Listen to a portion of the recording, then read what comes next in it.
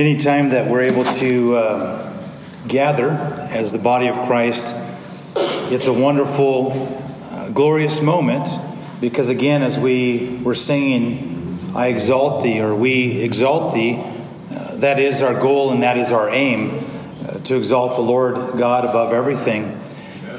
The wonderful thing that as we gather is God has not just left us to try to figure out things and how to follow Him, but He's given us His Word. And from start to finish, it's a wonderful Word that we have for life and for godliness, for instruction. So this morning we turn our attention, as we do every time we gather, to God's Word. And I'd ask you to turn to Luke chapter 19. In Luke chapter 19, I don't know if this, how it marks you when you were a kid or if you have children, but if you watch how children are with money, it is something that's quite fascinating. There are some children that will be given money, maybe for a chore, maybe for some work, maybe a grandparent or a parent, someone gives them some money, and for some it burns a hole in their pocket and they want to leave immediately and go to some store and purchase something. For others, they want to just save it, and they love to go and open their treasure box and just look at their money day in and day out and count it over and over and over, and they do nothing with it. And then there's some who are very methodical with what they do with their money, and I was reminded of a friend of mine that we grew up in church and school together, and I want to say it was somewhere around 6th or 7th grade that he would show up to school, and it started by him selling beef jerky. And it was beef jerky that he made. And so kids would buy the beef jerky. And then what he did is he took that money and he began to buy boxes of candy bars. And what he would do is he'd show up on days in junior high when we had track meets or sports events, and he would sell more than the snack shack would because he would sell it for cheaper than them. And then he would take that money and he began to move into another form of business, and he bought gumball machines and candy machines, and he would go to restaurants and other places and he would ask them if he could place it there, and they said sure. And he was making all kinds of money in junior high and in high school. I was like, where do you get this money? And it's this sense of, well, I have some, I made some more. And then he eventually got into used cars, and he was fair, he was good, and did that for a while. But I was always fascinated with the way that he would have something and he would make more with it. He knew how to use his money and to make it profitable for the things that he desired to do. And in a similar fashion, Jesus has a parable for his disciples then and for us now to look at, which is a description of the kingdom of God. And he answers a question that they have regarding the kingdom of God. And the big idea from the text is this: we must strive to be faithful servants who glorify God by stewarding well what He has entrusted to us. Look with me at Luke chapter 19, verses 11 through 27. As they heard these things, he proceeded to tell a parable because he was near to Jerusalem, and because they supposed that the kingdom of God was to appear immediately. He said, therefore, a nobleman went into a far country to receive it for himself, a kingdom, and then return. Calling 10 of his servants, he gave them 10 minas and said to them, engage in business until I come.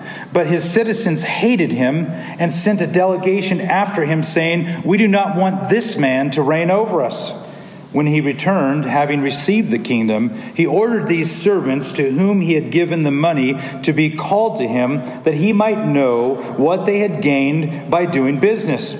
The first came before him, saying, Lord, your mina has made 10 minas more. And he said to him, well done, good servant. Because you have been faithful in very little, you shall have authority over 10 cities. And the second came, saying, Lord, your mina has made 5 minas. And he said to him, you are to be over 5 cities. Then another came, saying, Lord, here is your mina, which I kept laid away in a handkerchief. For I was afraid of you because you are a severe man. You take what you did not deposit and reap what you did not sow. And he said to him, I will condemn you with your own words, you wicked servant. You knew that I was a severe man, taking what I did not deposit and reaping what I did not sow. Why then did you not put my money in the bank, and at my coming I might have collected it with interest? And he said to those who stood by, Take the mina from him and give it to the one who has the 10 minas. And they said to him, Lord, he has 10 minas. I tell you that to everyone who has, more will be given, but from the one who has not, even what he has will be taken away. But as for these enemies of mine who did not want me to reign over them, bring them here and slaughter them before me. The word of God. Father, we again ask in this moment that you would work upon our hearts. We ask that this truth that you have given to us, this parable spoken by your Son, that would be something that we learn from, that would move our hearts. Holy Spirit, we pray you would give us great understanding and you would cause our hearts to be ones of evaluation today. That we would evaluate our heart, that we would repent of sin, that we would believe in you, and that we would live a life that is glorifying to you. Father, we ask that you would bless the reading and the preaching of the word in Jesus' name. Amen. If you have not been with us, we've been going through the life of Christ in the gospel according to Luke. And recently in chapter 18, we saw an account in which Jesus told his disciples for the third time, we're going to Jerusalem. When we get to Jerusalem, I'm going to be killed. And then on the third day, I'm going to rise again. And it was the third time that he had told them that. And specifically, Luke says they did not understand that meaning was hidden from them. And it helps us when you look at why Jesus tells this parable before he enters Jerusalem.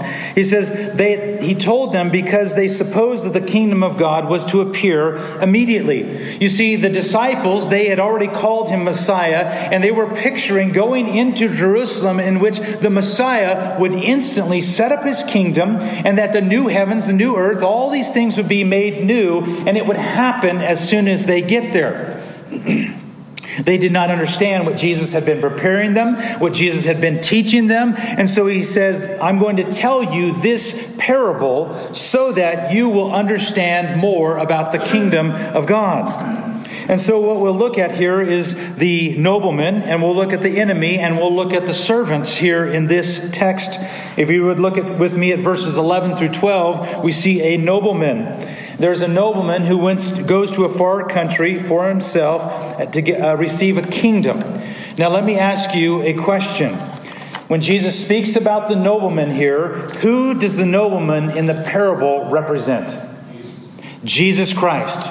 The nobleman is Jesus, and Jesus is the one who is crowned king. After Jesus Christ was born, lived a perfect life, and died on the cross, bearing the sins of his people, God the Father poured out his wrath on his Son at the cross. Jesus Christ died there, and he was buried, and on the third day rose again. And then for a period of time, his disciples and his followers were with him. They ate with him. They touched him. They listened to his teaching. And then they saw him ascend into heaven, where Jesus is now seated at the right hand of the Father. Right now, he's ruling and he's reigning. And right now, he is our great high priest who is interceding for his people.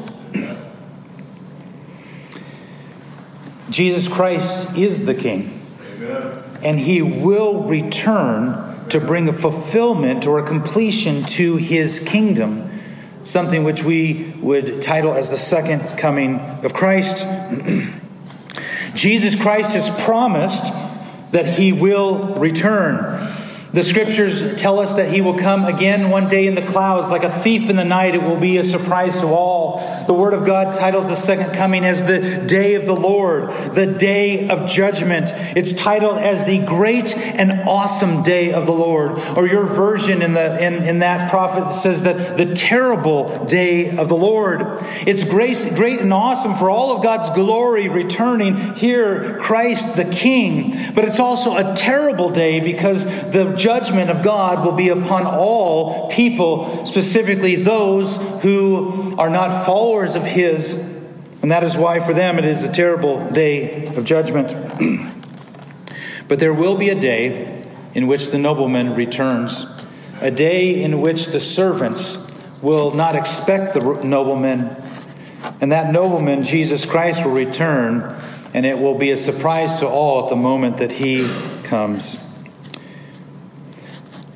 The nobleman in this parable gives some responsibilities, and he has some enemies, and he also brings people to an account after he returns. And so if you look at verses 14 and verse 27, I want us to reflect for a moment on what he says about some enemies of the nobleman. The nobleman has some enemies. You may think, I have an enemy, or I have enemies, or you've had enemies. Well, this is something to pay attention to, because in verse 14, it says, the noblemen, the citizens of his country or kingdom, it says that they hate him. They hate the nobleman, and they send a delegation after him saying, we do not want this man to reign over us. Some would say, who are the enemies in this parable? Well, some would say, the Jews, when Jesus enters into Jerusalem, and they hate him and they crucify him. Well, that definitely were enemies of Jesus. Some may remember back to Jesus' birth as he's speaking to them. Herod the Great, he had a son named Archelaus, and he entitled his kingdom to his son. And Archelaus, though, had to go to Rome to ask for that power, in the sense, because he had a brother named Antipas, who many of the Jewish leaders, they supported and they objected Archelaus being in that place. So they sent a delegation to argue. Maybe that was upon the minds of the people as Jesus was using and teaching this parable. If you read in chapter 19, you see that Jesus enters into Jerusalem. Palm Sunday, the triumphal entry, riding into town. Everyone is hailing him king. They are praising him as King of Kings. They are praising him as Messiah. They're waving the palm branches, Hosanna. And he enters in to only a few days later have enemies who would show great hatred for him. Crucify him is what they called out. Hostility was very evident. That hostility not only in the Jews who came against Jesus, which surprised Pilate, who called him and said he's the King of the Jews. That hostility is the exact same hostility of all of the nobleman's enemies. And if the nobleman is Jesus Christ, then every single one of his enemies has hostility in their heart against Jesus Christ. And if you have not been with us over the past weeks, every single week we have seen that Scripture says that we are born as enemies of God. Go, whoa. Enemies of God? Hostility? I wasn't there. I didn't yell, crucify him. Well, Scripture is very clear about those who are hostile towards God, God's enemies, and it is everyone who is born into this world. Because none of us, and I know you may argue with me, you can argue with me after the service. Some of you would argue with me that you willingly got rid of the hostility in your heart and you submitted to the kingship and the authority of Jesus Christ, and you just did it by some type of power because of some way that you were awakened, that you saw something in life and you realized, I got to change my life. The cross is wonderful and I need Jesus. You're an enemy of God. There's no way that you turn from an enemy of God to an adopted child of God unless God Almighty does a work in your heart through the Holy Spirit, John chapter 3, and He causes you to be born again so your eyes open, you say, God is glorious. The cross is a wonderful thing, even though it's a horrible picture of what happened in our eyes. It's a wonderful thing because Jesus Christ died on the cross in my place for my sins, and I have forgiveness in His shed blood. Turn to Romans chapter 8. Romans chapter 8.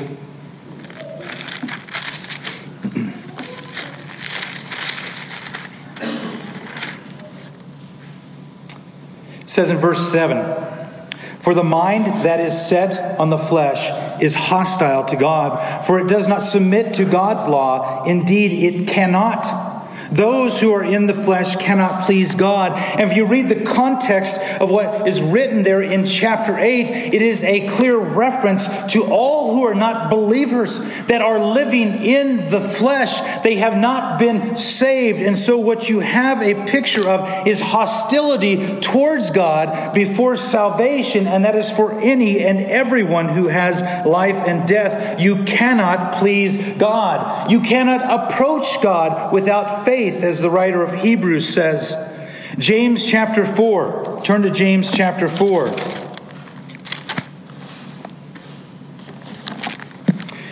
As James writes, he says this in verse 4, "You adulterous people, do you not know that friendship with the world is enmity with God? Therefore, whoever wishes to be a friend of the world makes himself an enemy of God." Do you hear that? Do you hear the words of Scripture this morning? Do you see the warnings to all who are enemies of God?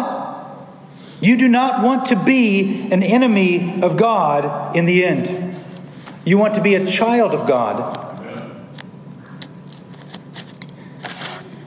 Turn back to our text. The reason why you want to be a child of God is we see in the parable in Luke 19 verse 27 that God will put all of His enemies to shame. When He returns in His glory, you can't go back. There are no do-overs in life. Look at verse 27. It says, "But as for these enemies of mine who did not want me to reign over them, bring them here and slaughter them before me." Some people read that passage and say, that is a horrible verse. That's a terrible verse. Why would that describe God? That's got to be wrong. You ever heard people describe things like that? When we read Scripture about God's wrath and punishment for eternity on all who reject Him, there is no escaping the judgment of God. There is no escaping the wrath of God for all who are enemies of Him.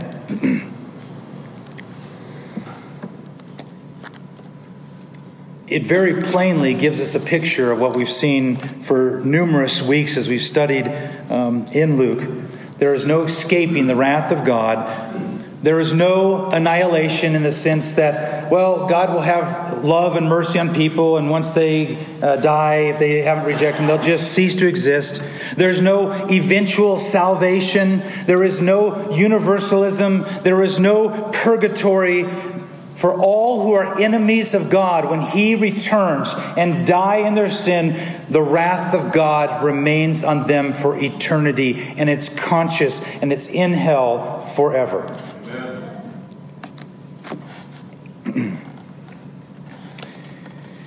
And some of you say, "Whoa, Pastor, this is a heavy thing today." It's a real thing. And it's in the text for us to bear and not to try to excuse or try to make some way to make things fit. It's the truth of God's Word.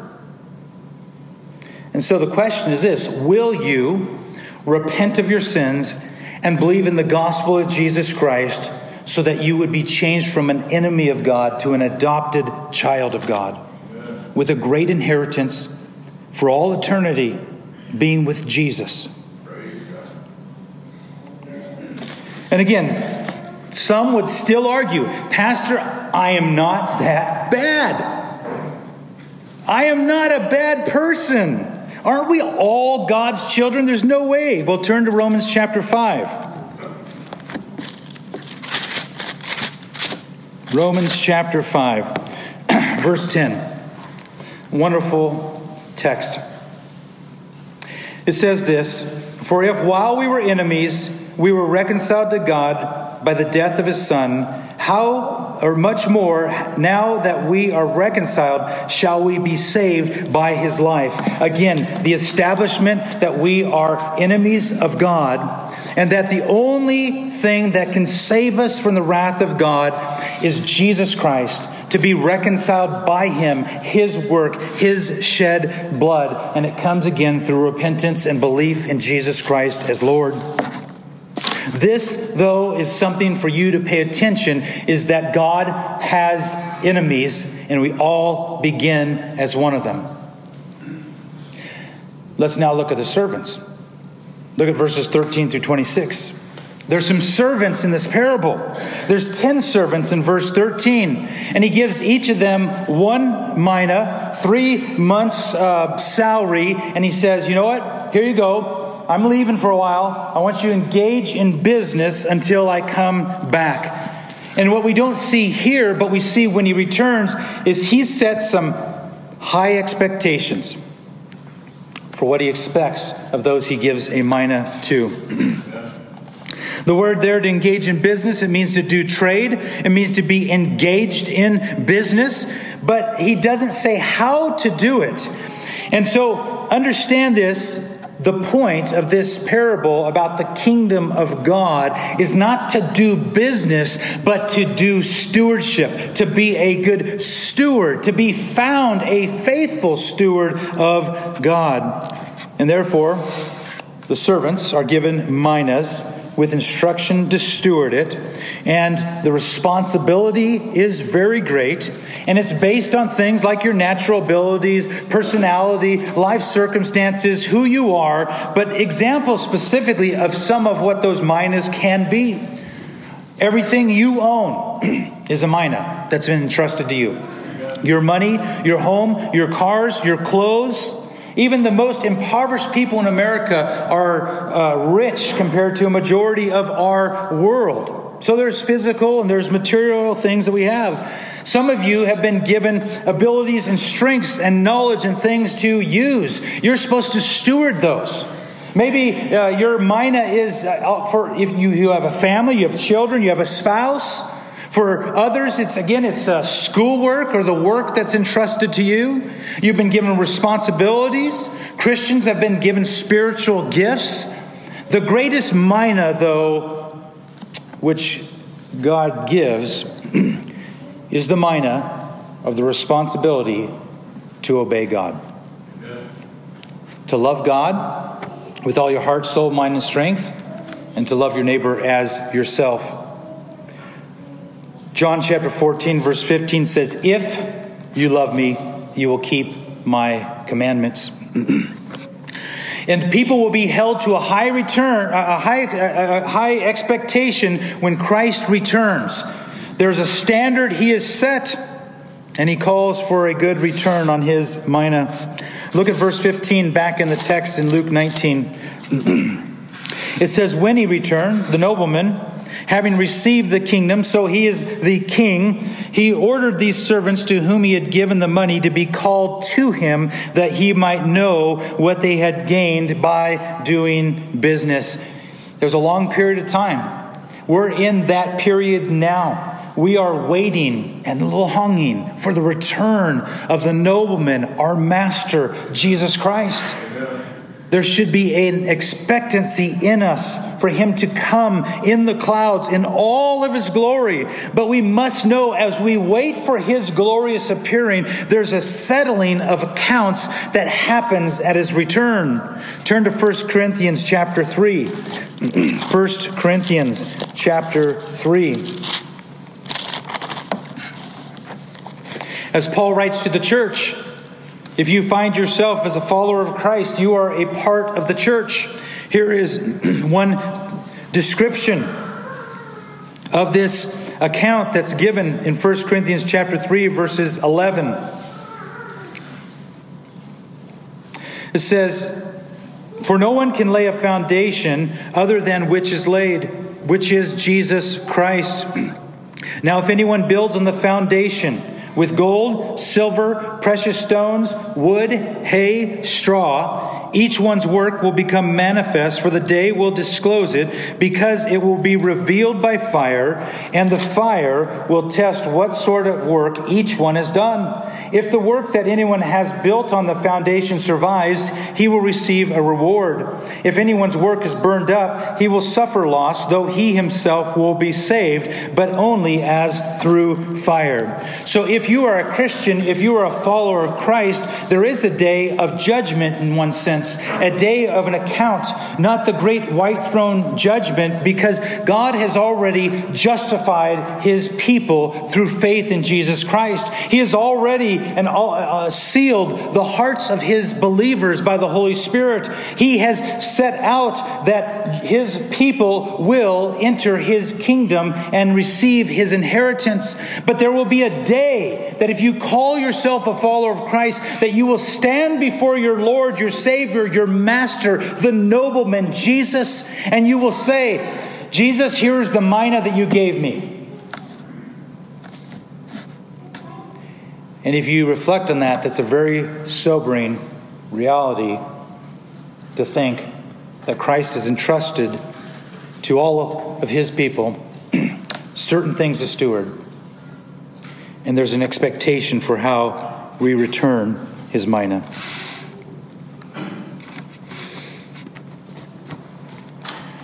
In this parable, Jesus points out two types of servants. Look with me at verses 15 through 19. The first ones he describes are faithful, good servants. If you look there at verse 15,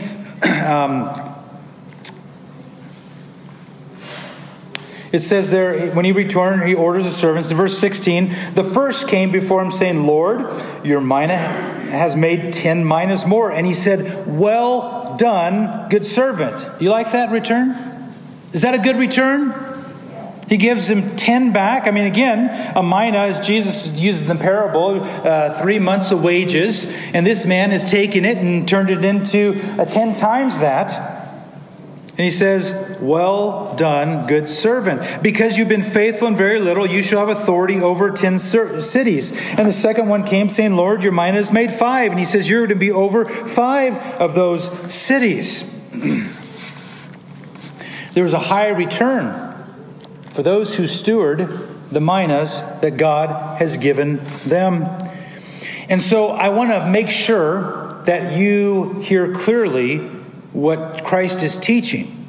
There is a difference between stewardship and what we would say tithing or giving money in the church.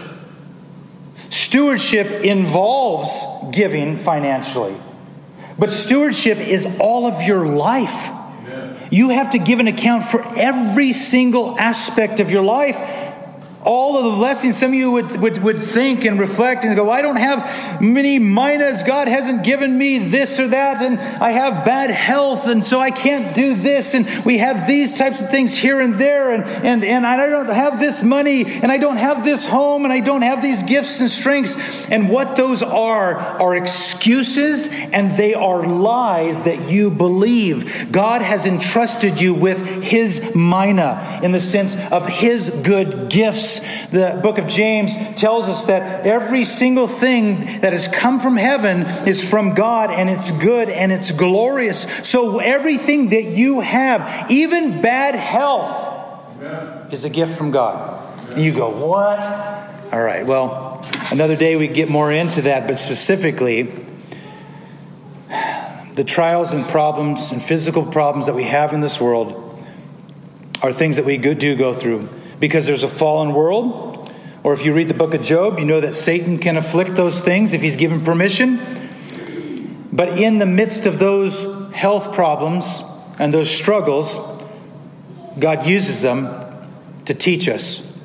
God uses them to disciple us. God uses them to sanctify us. And he says here that faithful, good servant, here that is, recall these two, they give a great return. They have been faithful. That is the servant who you should be and need to be. You need to be brought from being an enemy to being a faithful, good servant. Turn to 2 Peter chapter 3.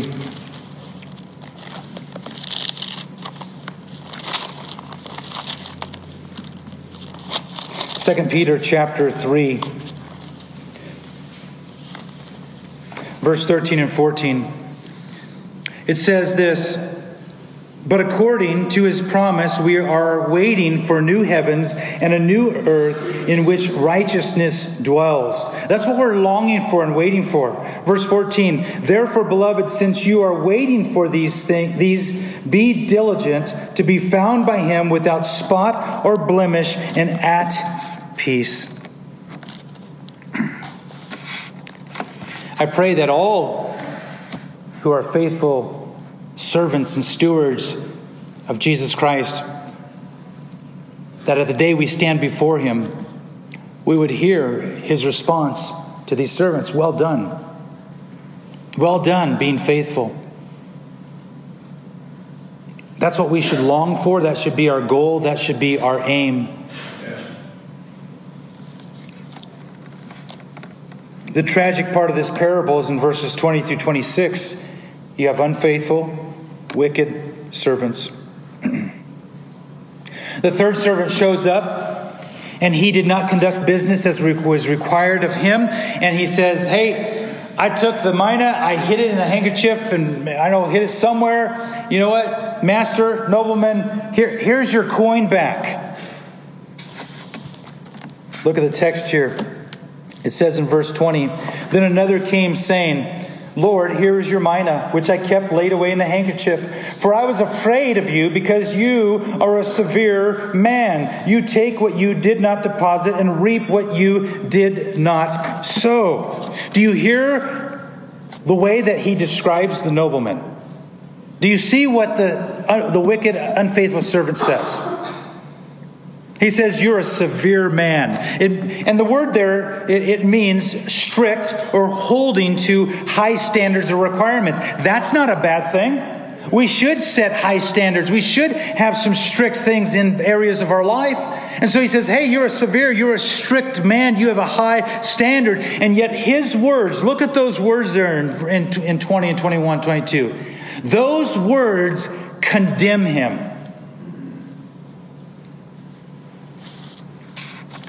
Because if he truly believed about the nobleman and what he states, he would have taken the mina and put it in the bank. He would have got interest. He would have done something with it. But his argument is inexcusable. It's foolishness. It's actually ridiculous what he says. And in a sense, what he's doing, he is lying to cover up his laziness. He's lying to cover up the fact that he chooses to disobey his master.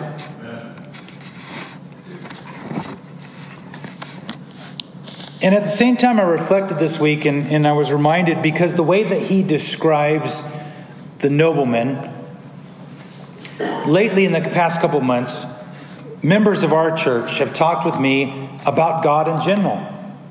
And they'll ask questions in email or text or in person. And the questions that I get at times, sometimes I'm like, "You know this."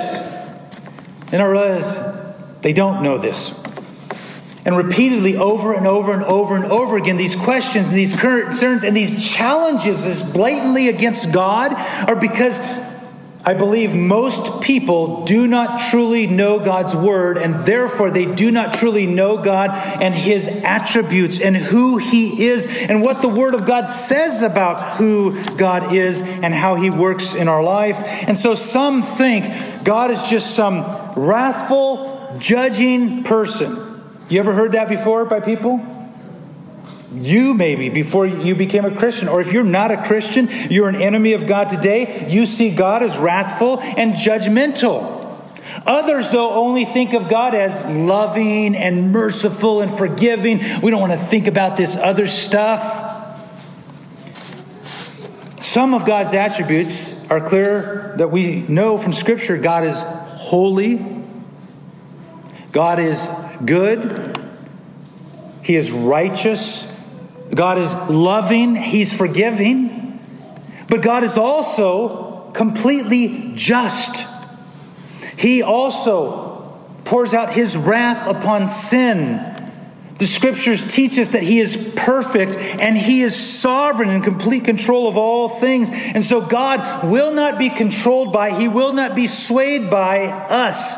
Anything you say is not going to change God or make Him change. He does not change. And what God does, anything and everything He does, anything and everything He allows, are all for His glory. Amen. I know that some of us think this, but God doesn't need you or me. He doesn't need anyone. God is complete. He doesn't need you or I to give Him glory because He has all the glory. He did not need to give you life. He did not need to create this universe or say, let there be light and make the earth. He did not have to create mankind or the animals because God is complete in all of His glory and splendor. He doesn't need you. So if you've ever thought that, go, wow, okay, this gives me a different perspective on life. He's the creator. He's given me life. I need to give Him all the glory. He's given me a mind. I need to steward it and do that rightly.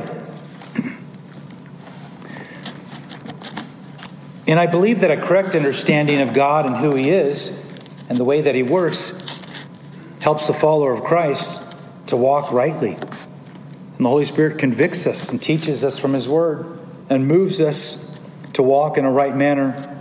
The bottom line, though, here is, if you look at this text, is the wicked servant did not obey the master. He says he didn't know the master is the reality here.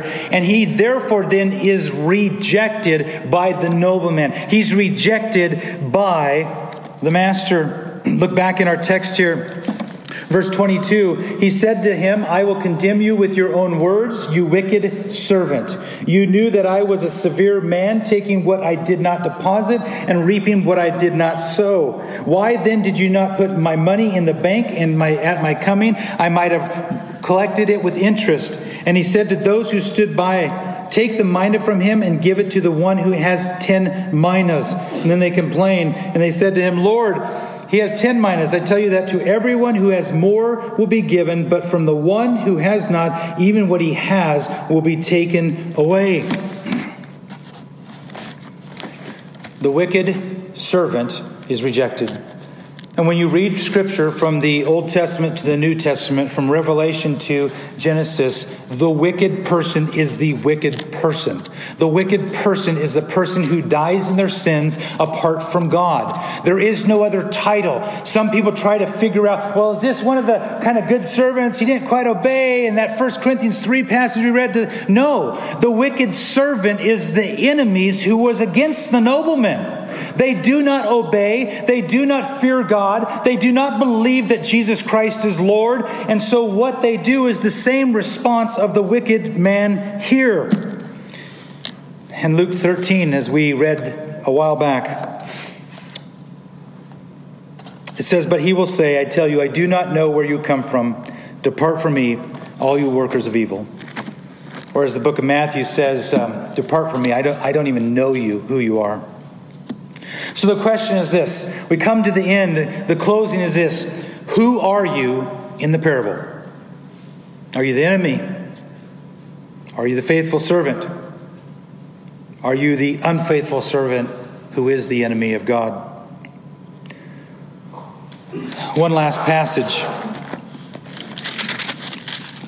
Again, a sobering passage. And you might say, well, this whole sermon has been sobering.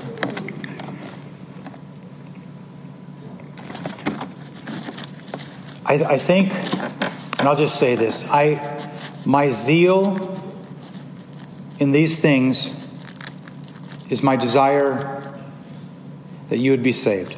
Amen. Praise God. And so sometimes, I know I raise my voice. He's yelling again.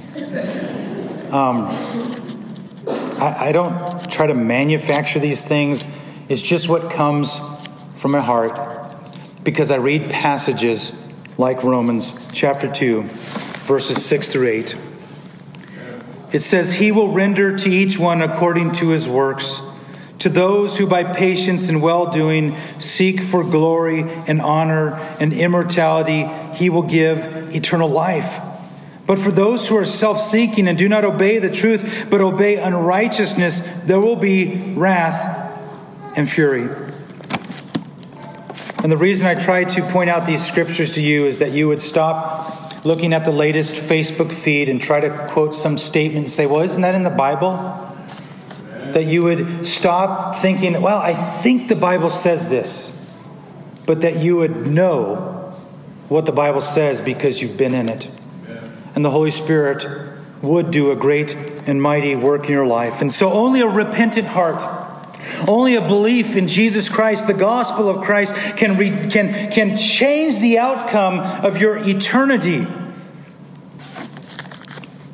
Because all have sinned and fallen short of the glory of God, and all will die and be cast to hell without being reconciled by the work of Jesus Christ. Jesus is reigning in heaven now. He's in glory. He is the King, and He's returning. And it will be a glorious day, and it will be a glorious eternity. There will be this joy that is never ending and ever growing. And for all who are found as His servants, as faithful servants, He will say, "Well done, my good and faithful servant. Enter into the joy of your master." And I would say this in closing. If you are a follower of Christ now, you need to ask this question. How am I being a faithful steward?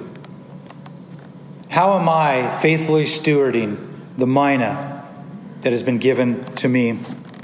And I would look at your time, I would look at your talents, and I would look at your treasures. And I would ask yourself, what are you doing with them? As the worship team comes up, all who are here and hearing my voice, if you are far from Christ, today is the day of salvation, that you need to believe in Christ. And I pray that the Holy Spirit would do that work in you. Father, we ask that in this moment, that you would be glorified, that you would use your word to give us a seriousness in our hearts about how we are living every moment of our life for you. Help us to examine our time. Help us to examine our talents. Help us to examine everything that you have given us, that we would give you a return for your glory. And Father, would you save those who are far from you, who are enemies? Would you save them and make them your own?